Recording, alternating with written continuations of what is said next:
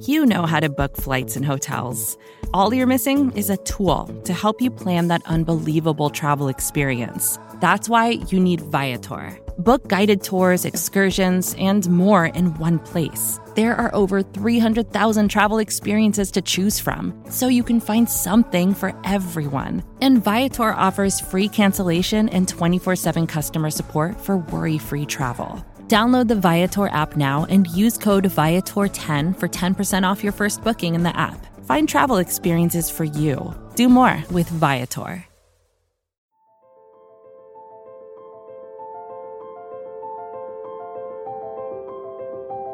Michael Kist. You caught me not listening again? Benjamin Solak. You never listen! It's the Kist and Solak Show. Presented by SB Nation and Bleeding Green Nation.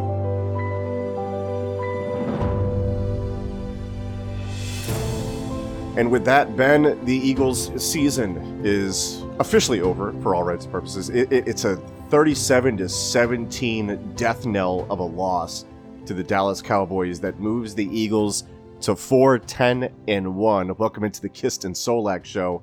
There is much to do to fix this team and talk about, but for now, there is still one more game left to go with playoff implications for the rest of the NFC East, really, who is now limping to the finish line. Dallas is still alive. Washington is still alive. New York is still alive. Stick a fork in the Eagles, though. Eat Arby's. Ben, how you doing, brother? Birds, baby. Man, okay. Would be interested in your thoughts as well as the listeners' thoughts. What was the most irrational thing that passed through your mind when the Eagles went up 14-3 after that Deshaun Jackson pass? I was actually thinking back to last year. Remember when people were like, man, well, what if the Eagles get Deshaun back for the playoffs? Like, they could actually make a run. I'm like... Right. No, for me it was, it'll be good to have Deshaun back for the playoff game. That was the thing that I thought in my head, earnestly. I was like, I didn't think about this now, but he'll be valuable to have in the playoff game. And I was like, oh, no. You shouldn't be thinking that just yet, sweetie. And it turns out you shouldn't have. Eagles... would go on to score 3 points after that thought, and the Cowboys would go on to score 34. That's suboptimal.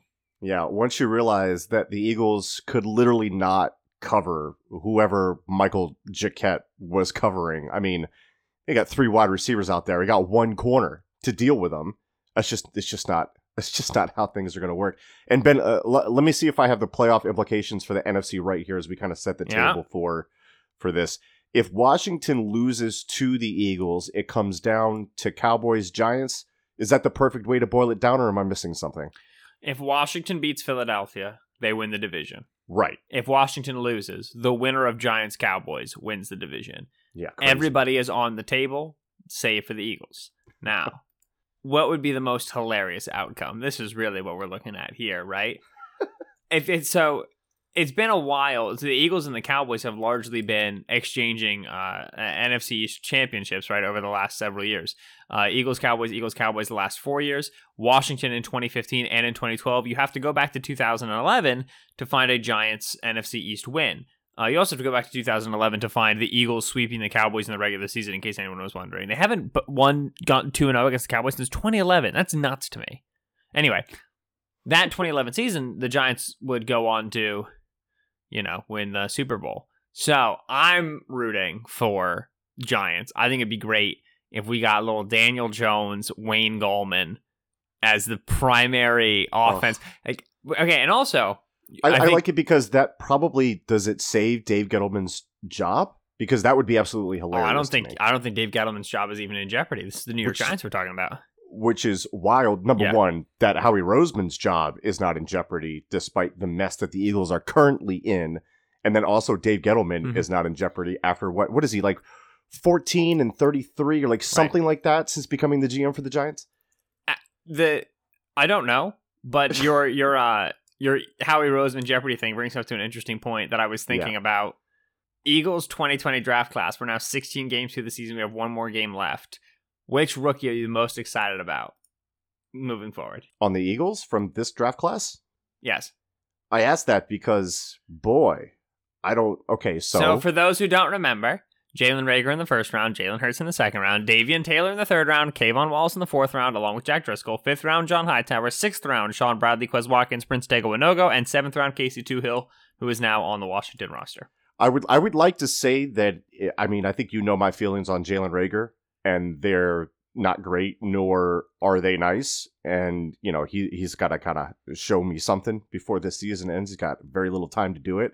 I would like to say that it's Jalen Hurts. I would like to say I'm excited about that.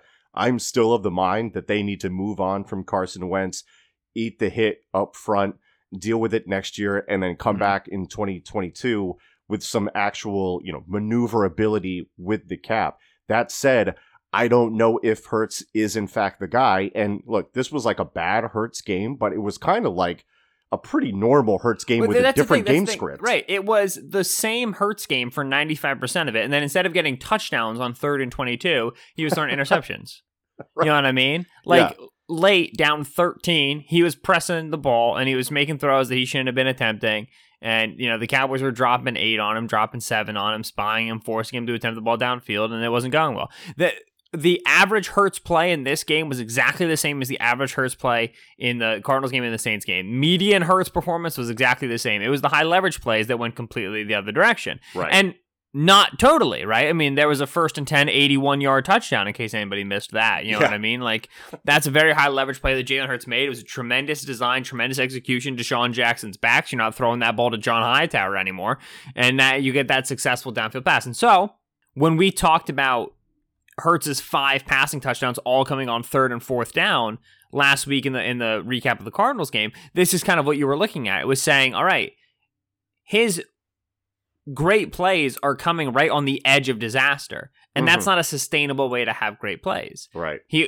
He continues to have quality plays that aren't such, you know, 1st and 10 scrambles that pick up, you know, chunk gains. He had the downfield pass to Quez Watkins, you know, off of the scramble where he kept his eyes up. He could have very easily, you know, scrambled for 6, but he stayed behind the line of scrimmage, found a deep pass. Like, that's great stuff. You know, I mean, he had quality plays as he's had the last couple of weeks, and he had, you know, on his almost scored touchdown run where he lit Jordan Lewis's chandelier on the nearby lawn, he had Miles Sanders wide open, primary read, just didn't throw it to him. You know what I mean? 3rd and 4, he had Alshon Jeffrey on a slant backside, which should be where you get to if your front side's covered. He just doesn't look at it. He just runs out of the pocket. Right. So the good plays remain, the bad plays remain. In the short term, you wish he was better in the high leverage moments because then you win. Long term, unless you were like, oh, Jalen Hurts is clearly the quarterback of the future, then your optimism about what he can be probably shouldn't change that much. Right? You probably should feel just about as good as you did with him, which for us is a little bit suspicious, but a little bit pleased, as you did after 2 weeks. Which is the way you framed it to me yesterday, like, what's your confidence in Hurts being like a 10-year starter in the NFL? And I was, you know, from a scale from 1 to 10, I was at a 4. I still think I'm a 4. Like, this doesn't swing the pendulum too far to me. Did I say 10-year starter? I think you said 10-year starter. I thought I said like 2 or 3, whatever. I think I said start multiple seasons. It doesn't matter. Yeah. But looking at it, like, again, this doesn't swing things too harshly for me. I thought a lot of the same problems, the fumbles, still there. 7 fumbles in 3 games? Even the one that shouldn't have been a fumble, but like the ball was still kind of coming loose as he's coming to the ground. Ball security is an obvious issue. Even on the touchdown that got reversed, the ball was coming out on contact. Like, that is an issue for him. Reading the middle of the field and whatnot. And again, the bomb is beautiful, and I thought he had a really good, quarter and a half, whatever the case may be. I thought he made some really nice plays, and I still think he can make some really nice plays. I'm just not sold on his long-term viability, and I'm concerned at the fact that I actually hope that Hurts would play better, so it would make it easier for the Eagles to move on from Wentz and hit the reset on this entire roster, because without that confidence, they may not. And the Eagles may be stuck unless we see some historic step up from Carson Wentz back to his 2017 form that I don't think is happening. Unless that happens, like, the Eagles are screwed for multiple years. So I want Hurts to succeed. I want Hurts to be better. I am not down on him more than I was before this game. I'm not more up on him, obviously. But, I mean, it's just, I'm not sold on anything, and it just completely muddles the pictures for the Eagles and looking towards the future. Right now, the Eagles own the 6th pick in the NFL draft. However things, shake out in the next week, they could own anything from the 3rd overall pick to the 10th overall selection. So I'll put it to you Can't this get way. 19 anymore, though, so that's a win. Right, that actually is a big-time W. But looking at that, Ben, I think I've asked you this before, and you kind of waffled on it and whatnot. If the Eagles trade Wentz, are you seriously considering a quarterback if, let's say, the Eagles end up with 3rd overall, 4th overall, 5th overall, and it's probably what? Like, okay, so Trevor Lawrence is going to go number 1. Zach Wilson probably goes number 2 because it's Jaguars and Jets, right? And then now you get into like the muddy part where not every team needs a quarterback, or the Bengals, and you're just hoping your quarterback can like recover and all that stuff. Maybe the Falcons take one, but let's say you move ahead of them. Like, do you take a shot at Justin Fields? Do you take a shot at Trey Lance? Or do you trade back knowing that you have so much of this roster to rebuild? Because looking at this team, did you see some of the players that were out there on the field today? I don't know what a Joe Bacci is. No idea. Bocce. Exactly. I don't know how to pronounce it. Like, I'm sure he's a nice young man and loves his mother and everything like that. But like, come on, man. We have Michael Jacquet out there. Can't cover Michael Gallup to save his life. Actually got put on his butt by an Amari Cooper release. Like, he had poor shot out there. Poor young man. So he legitimately played like admirably well, like head above water, best of a bad situation against DeAndre Hopkins. Yeah. And then the Cowboys watched that film and there's no way he does this again. And he couldn't. It's very sad. The best part about Michael Jacquet playing so poorly was, one, Jonathan Vilma, the color commentator, who was the color commentator, saying early, like in the second drive, Jim Schwartz is who he is, and he loves man, and he's going to run man. Like, meanwhile, Jim Schwartz has primarily been a zone coverage defensive coordinator for the majority of his career. It doesn't matter. He loves man. He's going to run man. And he told that rookie, we're going to do man. You just do your best, and you got to, I'm not going to change for that. And then Jacquet's just getting murdered. And Jonathan was like, this is who Jim Schwartz is. It's like, maybe Jim Schwartz should be something different, my dude. And then the Eagles play invert 2 and get a Darius Slay interception. And it's just like, yeah, invert 2 is better than man coverage with who they had. They also finally figured out they could put Jalen Mills on the outside, which they usually are like, oh, we have an injury. The solution here is play Jalen Mills. But this time they're just like, well, we're going to give Jacquet another possession. It's like, all right. It was so weird, though, because, Ben, remember the Saints game where the Eagles, like, played a bunch of zone and it worked really well. And like, I asked because, like, what the hell happened to that? Like, there was so much man coverage in this game, and they could not have thought for, like, okay, we all talk about, like, halftime adjustments, and Jim Schwartz even says that's like it's like a BS narrative or whatever. How do you go through a quarter and a half and still like, I'm going to see where this thing goes with Michael Jacquet. Well, that's the thing is that's why, like, when he played majority zone against the Saints and Taysom Hill, it was like, wow, that's awesome, because he's acknowledging and like, but like, we're laughing, but also we're not, because that was a big deal. You have a quarterback in Taysom Hill who loves to break the pocket, loves to run, much like Jalen Hurts does. So you play zone, you get all of your second level players have eyes on him, and it's much easier to react to him in the event that he gets outside of the pocket. In that game against the Saints, they had Darius Slay, Nickell Robey-Coleman, and Avonte Maddox for a good part of it. And I remember when Mike Clay of ESPN was like, yo, the Eagles played a ton of zone. I was like, oh, that was probably early. Early they probably played man, and then they probably switched to zone once Kayvon Seymour had to come in for Avonte Maddox, right? And Clay was like, no, they were just zone the whole time. And it was like, wow, this is him saying, even with my starters available, I'm going to call the defense relative to the offense I'm playing. And then since then, he's been like, and we're never, ever going to do it again. It's like, what? And it worked! Like, we can man up against Amari Cooper, 4 catches, 121 yards. We can man up against Michael Gallup, 6 catches, 121 yards, 2 touchdowns. We can man up against CeeDee Lamb, 3 catches, 65 yards, and a touchdown. What are you thinking? And like, they just avoided Darius Slay, right? Like, Slay gave up 1 third down conversion catch, and then he had the interception. Those were, I think, his only 2 targets. You don't have to target Slay when you can target Michael Jacquet. And Nickell Robey-Coleman, who just, like, isn't real. Yo, the one, was it the CeeDee Lamb touchdown? Yes. He runs a wheel, and Nickell Robey-Coleman's like, I didn't know you could do that from the slot. And it's like, yeah, man, that's how this goes. I actually thought that was really well set up by Dallas, because when he motioned, I'm like, oh, they're going to try to get a rub, and it's just going to be a quick flat route to CeeDee. And Nickell was like, okay, yeah, this is definitely going to be a flat route, and tried to wall it off. Like, he was like a linebacker on the inside, trying to like wall off a shallow crossing route. And man, did he get fooled on that one. But I thought it was a really nice design. But at the same time, again, look at this defense, Ben, kind of resetting to what we were talking about before. Mm-hmm. There's no corner 2. There's no corner 3. The safety position is just like, what the heck is there? Because it can't be Jalen Mills for the rest of the future. It can't be like, I'm actually like low key, like okay with Marcus Epps sometimes, but like as a safety 3, not as a starting safety. Like the guy's not afraid to mix it up and whatnot. I thought he had a pretty bad game last week too with some missed tackles, but still, he's not a starter. Rodney McLeod tears his knee up again. That's an issue. Like there's and the whole linebacking core. I mean, come on. Right. There's so many Alex issues. Singleton had like 2 explosive unblocked tackles, so we're gonna do a whole nother week of Alex Singleton's the linebacker of the future, and it's like, guys, we gotta want more than this. Like you got right. I was thinking about that with the corner thing, right? Like Darius Slay is the best corner the Eagles have had in the last 4 years. Mm-hmm. I think, yeah, he is. Yeah.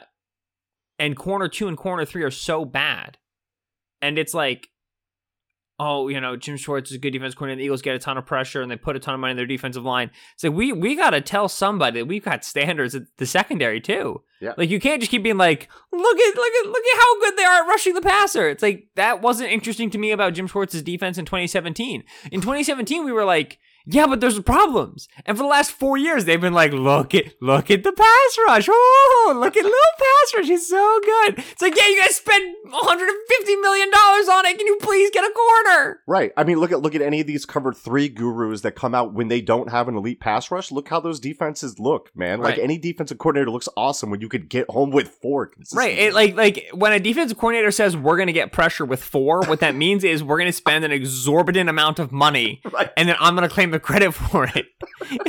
You're not doing anything. You're not bringing anything to the table for like, what are you adding to this? And when you throw in the fact that Schwartz just refuses to play rookies, right? Like he had Rudy Ford, Marcus Epps taking snaps before Kayvon Wallace.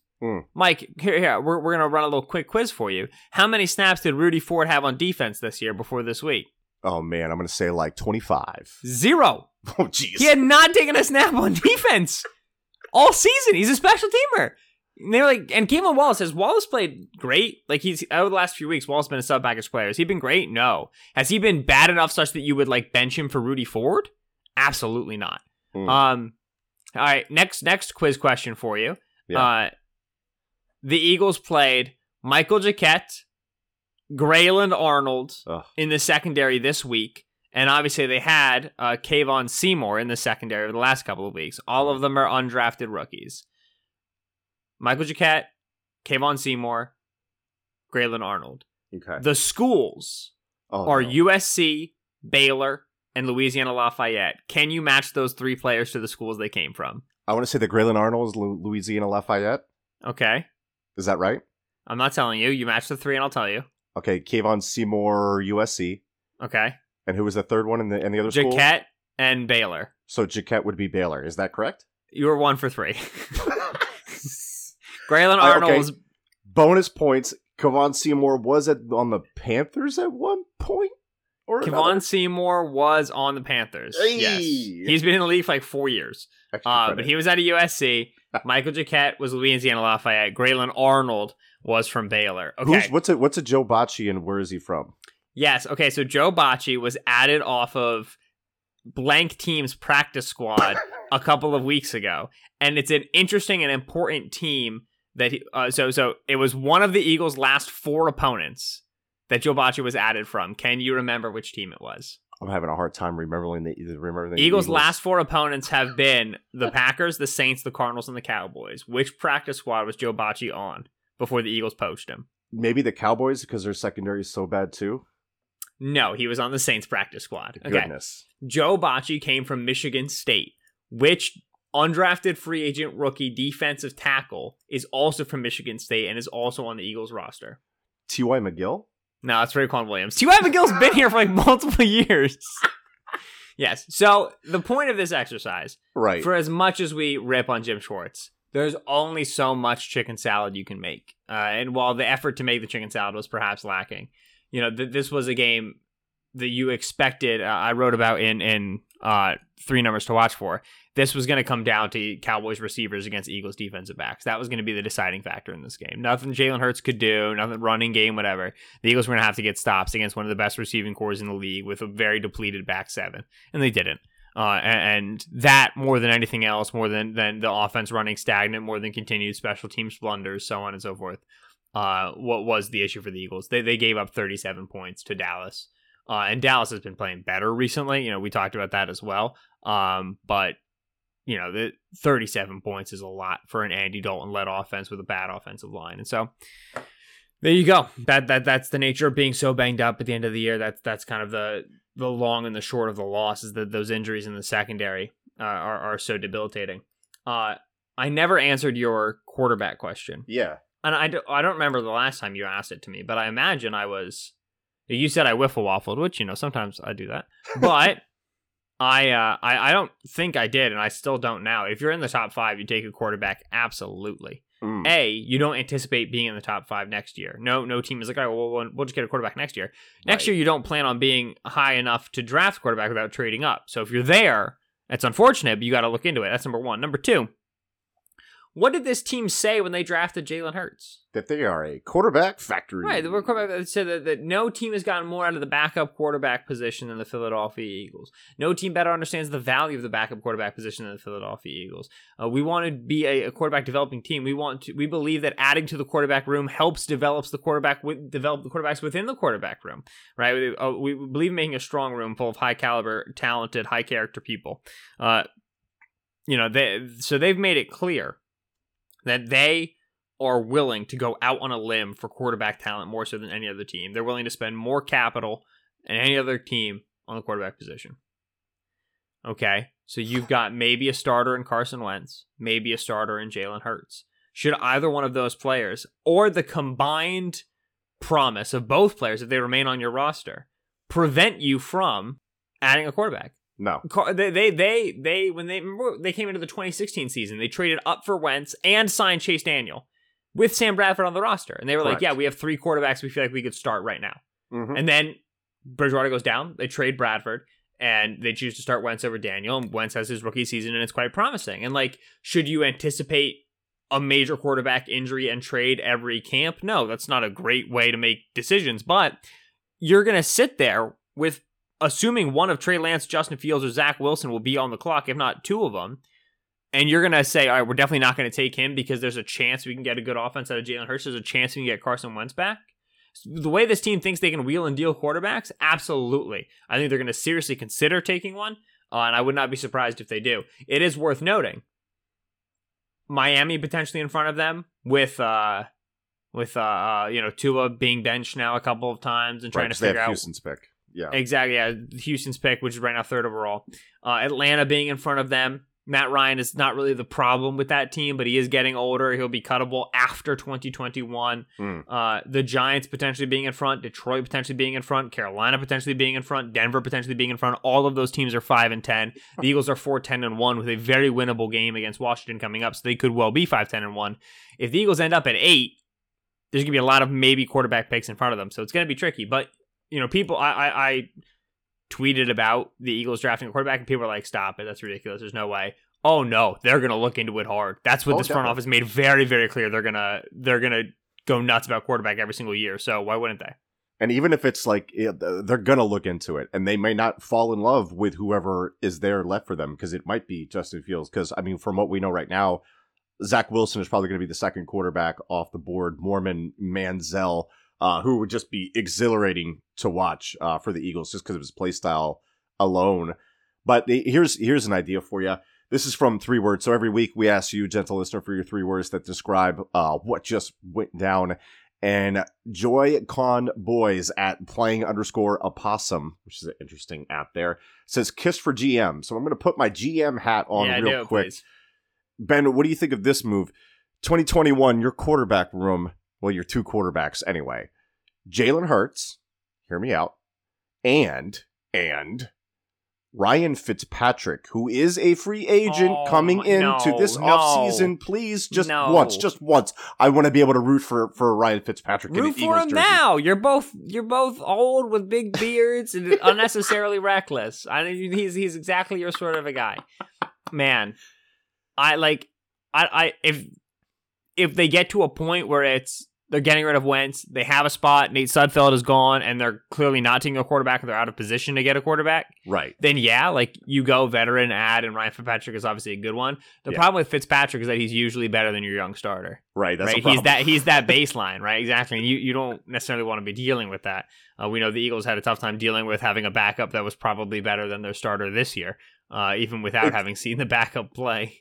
It's all we know, though. It's all we know is quarterback controversy, so why not just keep the party going? It's what we're comfortable with. I just want a good quarterback who's good and everybody thinks he's good, i.e., I was about to say one of the three rookies, but absolutely none of them have a consensus. Dude, imagine if they take Trey Lance. Come on. Dude, they can't. Yes. They literally can't. It's North Dakota State. Yes. I know they can't, but imagine what if they did? Okay, so they can't, but think about them doing it instead, all right? North Dakota State quarterback Trey Lance. Oh, big-armed, mobile, tackle breaker, sound like anybody you know. Let's go, baby, Trey Lance. What about this? I'll give you one more draft question before we kind of transition out of this. Let's say the Eagles don't love the quarterbacks that are left on. Like let's say they beat Washington or whatever the case may be, and it's like not one of the top three, or they don't love Justin Fields or whatever the case is, or Trey Lance. Do you trade back, or are you sticking there drafting a Jamar Chase? I mean, so I think Jamar Chase is quite good. If the Eagles take Jamar Chase at 7, I'll be pleased as pie. With that said, trading back's always a good approach. Yeah. And this year, the top of the draft is fairly weak relative to, I think, previous years. So if you're getting somebody with a trade-up offer, I would largely consider taking that. And we're also going to be dealing with a lot of uncertainty at the top of the draft, same as we dealt with in the 2020 draft, in the sense that Jamar Chase hasn't played football in over a calendar year. Top linebacker Michael Parsons hasn't. Top 2 corner Caleb Farley hasn't. Top edge rusher Gregory Rousseau hasn't.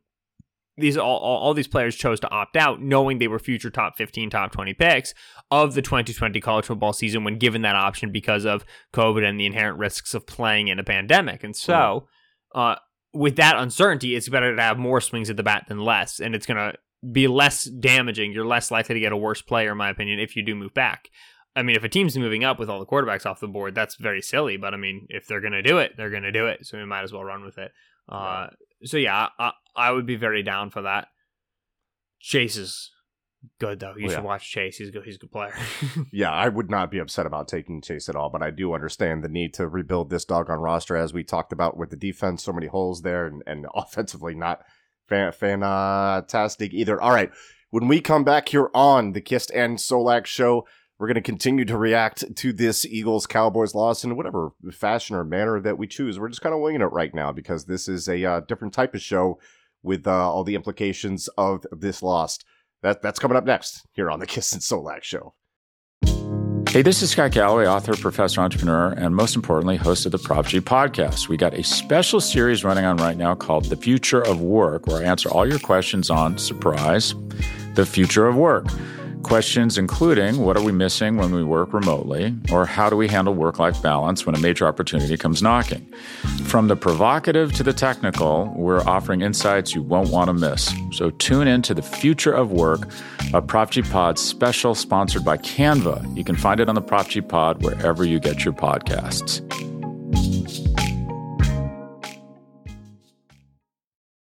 And we are back here on the Kist and Solak show, episode 218, I believe. SB Nation, Bleeding Green Nation, bringing it to you. Michael Kist here with Benjamin Solak. Ben, look, I mean, what do you want to talk about here? Because the special teams was bad again. They're still not starting Jordan Mailata as a punt returner. They're not getting any juice there. There's the offense was interesting. You know, Jordan Mailata, actually, I kind of want to see where your head is at for him long term, since we're kind of looking to the future. Yeah. You've got Andre Dillard, who missed the entire year. By the way, how about Jordan Mailata planting Jalen Smith on GT counter bash and then making Donovan Wilson make a business decision to get the heck down and out of the way, and then Mailata get a piece of Smith again on the first Miles Sanders touchdown as the motion from Quez Watkins moved Jalen Smith right into another pool from him, rocked him, helped clear a path for a touchdown. Yeah. But I know that we're kind of tepid on like he's a franchise left tackle and whatnot, but like we also are encouraged by the signs that we've seen from Mailata. Left tackle being so important. Are you okay plugging in Mailata as your starting left tackle with Dillard kind of like as your break glass in case of emergency type of deal, or are you addressing that otherwise? Like kind of in the same way that you're like, all right, the combined effort, the combined percent chance of Wentz maybe turning it around and Hurts maybe being good as a young player encourages me at quarterback. You could say, all right, the combined chance of Dillard turning it around as the next first round pick, plus Mailata's growth as a young player makes me feel fine about left tackle. I remember saying a couple months ago, like somebody asked me who's going to be their starting left tackle next year, and I was like, I think it's going to be Dillard. Like I think they're going to bring him into camp and compete for them and try to figure it out and everything. Everybody who listens will know that I was not a fan of Dillard at Washington State. I was not a fan of the draft pick. I was not a fan of the trade up. I didn't think that was a good procedure.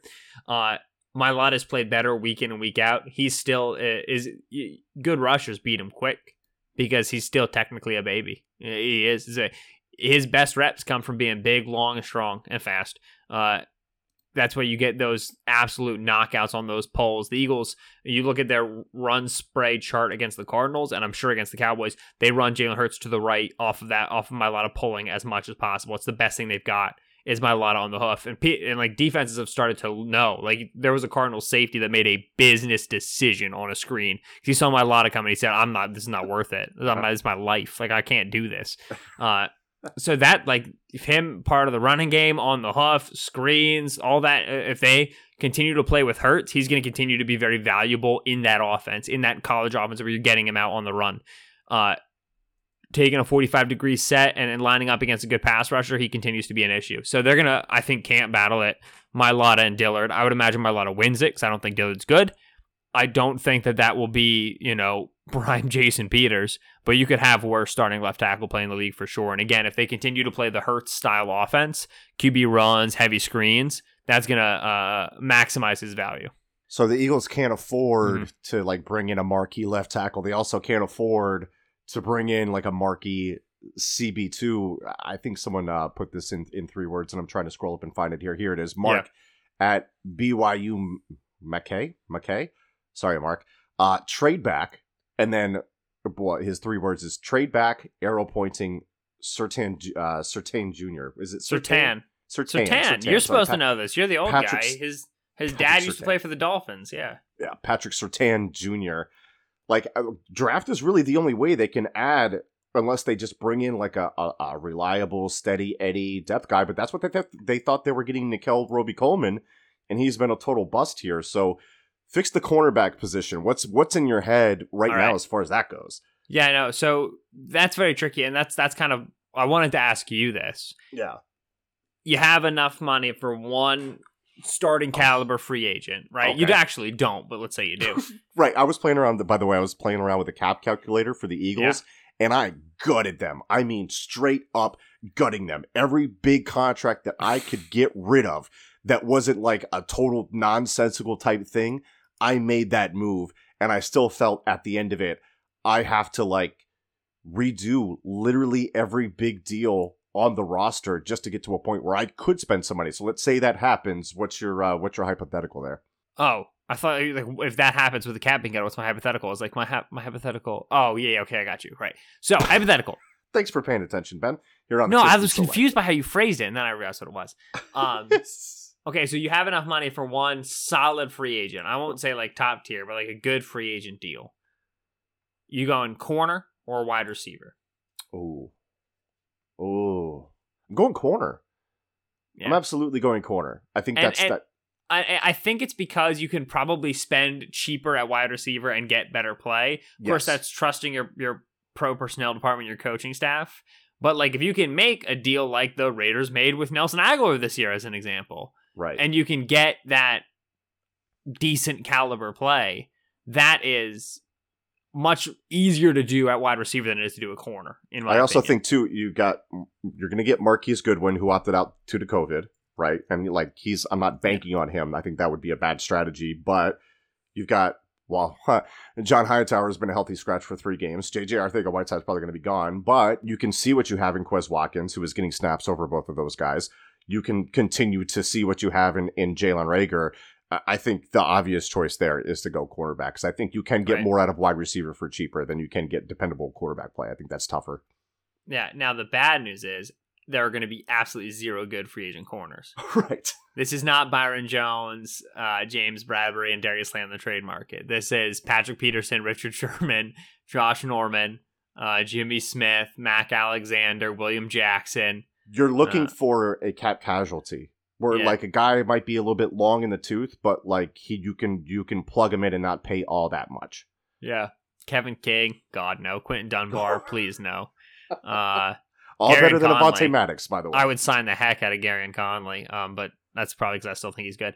I would. Yeah, too. so corner is if you're looking at like a potential trade back in the top 10, or like you end up picking at 8 or 9 or 10. You got Pat Surtain out of Alabama, who's a high quality player, good impress. Feet aren't perfect, but they're quality. Hands are great, strong at the catch point. And Caleb Farley, who was really good for Virginia Tech in 2019, opted out. Big body, Caleb Farley. I like him a lot. 6'2", 210. Good in and off, good in press, good in zone, good at a lot of things. A good player to have if you're going to pitch change-ups, which I don't really know if the Eagles are going to do that, but with Darius Slay getting older, I think they probably should look to play like not exclusively press man, but a little bit more off, a little bit more zone. So that's the sort of player I would target. Christian Wisniewski at the Wiz_Phil PHI mentioned Farley, so apparently that is a guy that people are watching. I have 0 draft takes right now as far as player evaluation, but who knows? Maybe that'll we got to change. get you to start watching some players, man. I know you're all big. I'm a producer now. I don't have to do anything, but like, come on, we need your draft takes. It's important. Do we? Because like I'm gonna tell you, it was extremely freeing today, enjoying the tranquility of not having a single live tweet about the Eagles during the game, and just who letting else you guys will tell us that the Eagles that Jalen Reagor has a bad attitude? Because I certainly won't. Reagor, but he does though. He absolutely has a bad attitude, man. The biggest issue with Reagor is attitude, and I would argue probably his interest in playing for the Philadelphia Eagles right now, which I a little bit like. I'm like, sucks, man. Like, you got drafted to a really bad organization. I also would be kind of pissed. People forgave him of that so much because they just thought it was the poor quarterback play at TCU. Not that they've had great quarterback play in Philadelphia, but at the same time, like, brother, hey man, pick that shit up a little bit. Let's get involved. Yeah, he's 100% got to feel like, I got out of TCU for this. Like, come on. At least TCU is like interested in throwing me a slant from the slot, like something I could do. You know what I mean? Right. So I do feel bad for him in that way, but also like, you gotta a little bit understand that you're a rookie. You're not the feature. You're not. People aren't. The fan base doesn't love you. You gotta, take your lumps, like do your due diligence, walk the steps, as it were. Hurts through that end of game interception targeting him, and he just kind of chilled, like he wasn't trying to make a tackle. And it's just like, brother, you gotta come in with humility to the league, otherwise it's not gonna go well. And but the thing is, like, people at Philly are not. He's still like, he catches the ball in a screen and he starts moving, like even his punt return, and you're just like, that's one of the most explosive straight line humans that has been in an Eagles jersey for the last 2 years. You can't deny that. Except for Deshaun. Yeah. Sure. When he's like for his but Deshaun caught 1 touchdown and then had lower leg soreness again. And so he didn't go back in the field again. Right. It's like, I don't know. I not in a I hope Deshaun's hurt way, but in a I love Deshaun to death and I love him as an Eagle and I'll remember him forever way. I hope that was Deshaun's last play.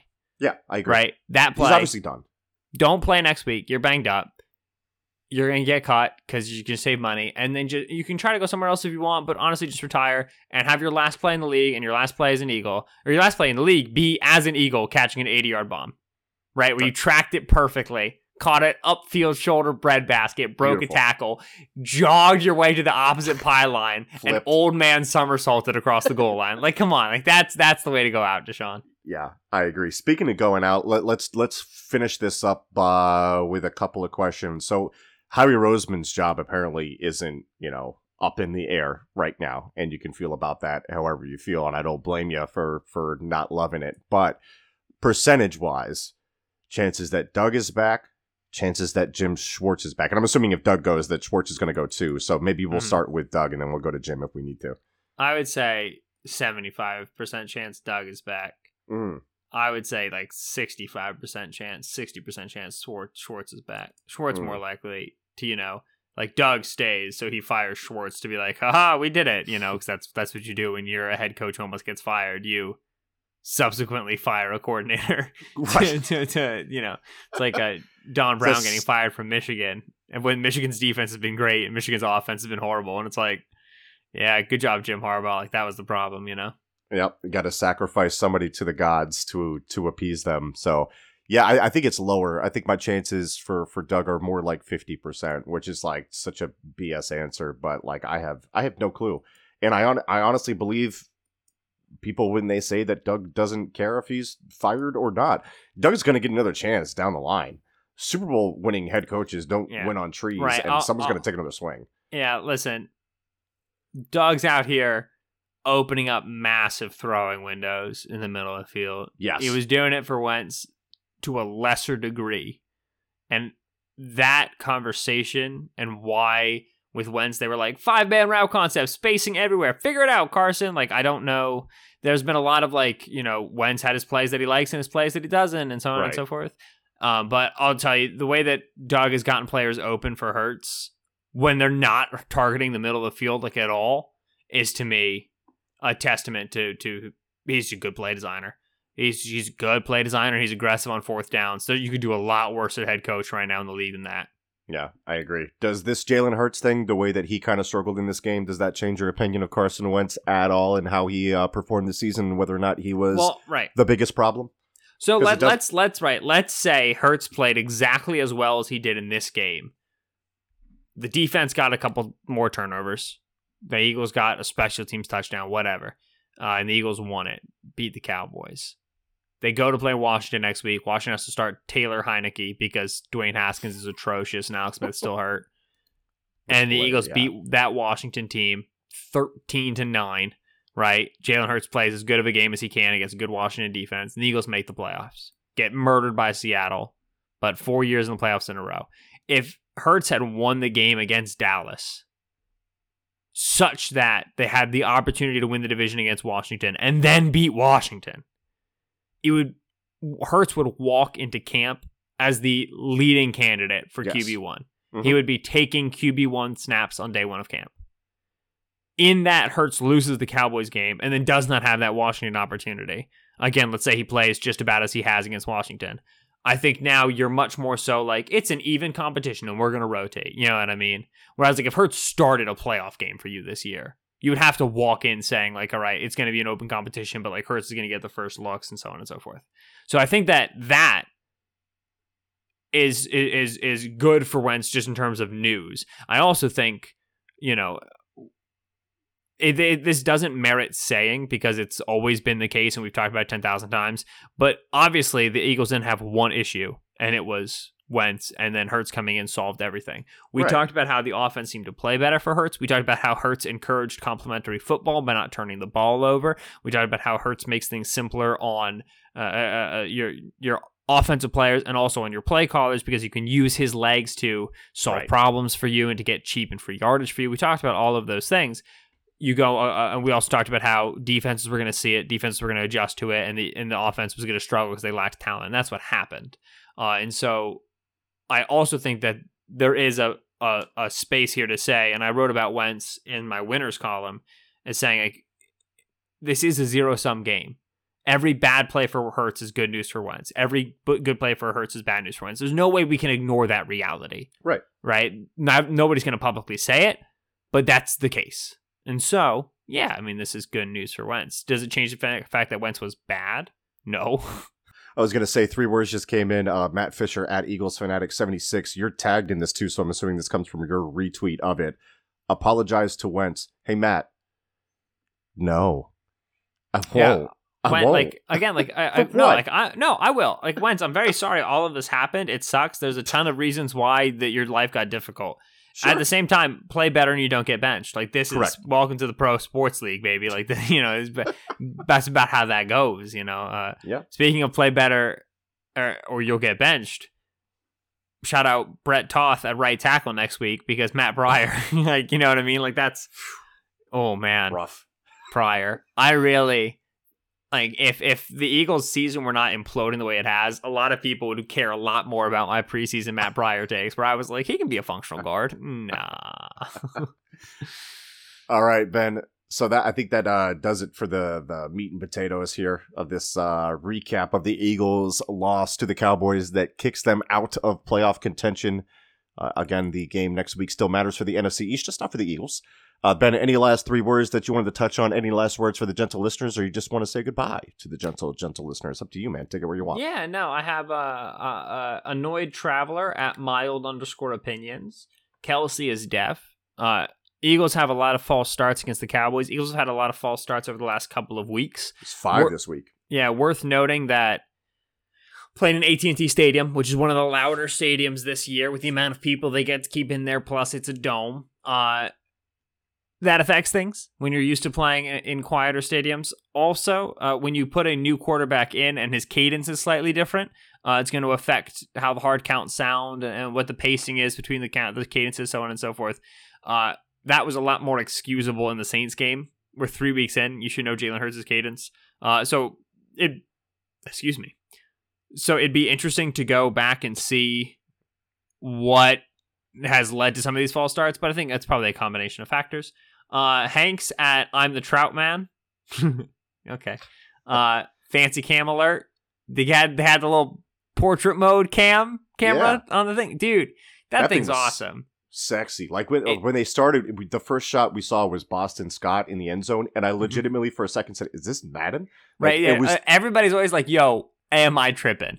The first time they see it, like, what is my head doing? They did have the one shot though, where like they didn't get the focus right, and it was all focused on the crowd and not like the player in front of them. So that was weird. But otherwise, that thing looks freaking creepy gorgeous.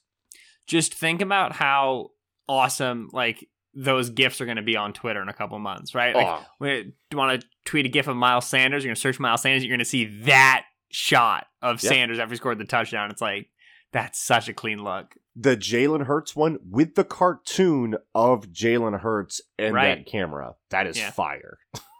No, it was a good time. Any other ones there as you're looking through? Joe McDonald at This Is Joe Max says butts. Yeah. Feel that. Yeah. Philosophizing in the mentions. I appreciate it. Nick at Nick Buckley 77 says, let's do 69. The ref. Yeah. Yeah. The refs were on a hot mic talking about how they were going to call Matt Pryor for a false start. And they said, what we're going to do? They said 69? something.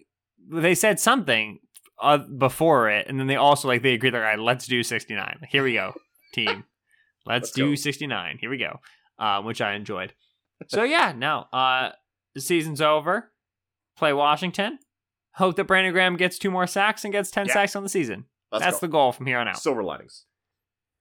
Say goodbye to the gentle listeners.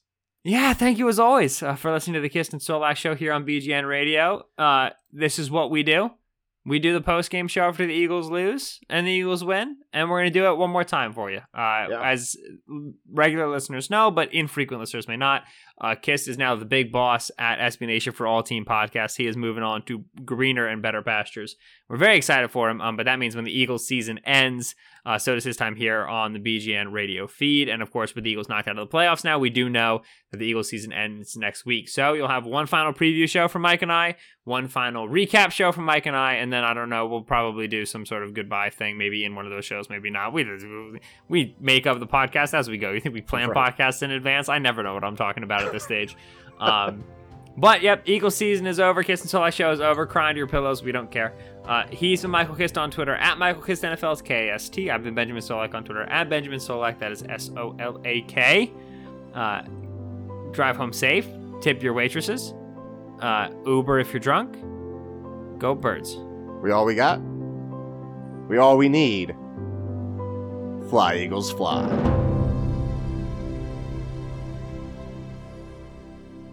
You thought I was going to do it not for much longer. I didn't do it this time. Yeah. Keep on your toes. Yeah, that's right. You shut your mouth when you're talking to me. That's BGN.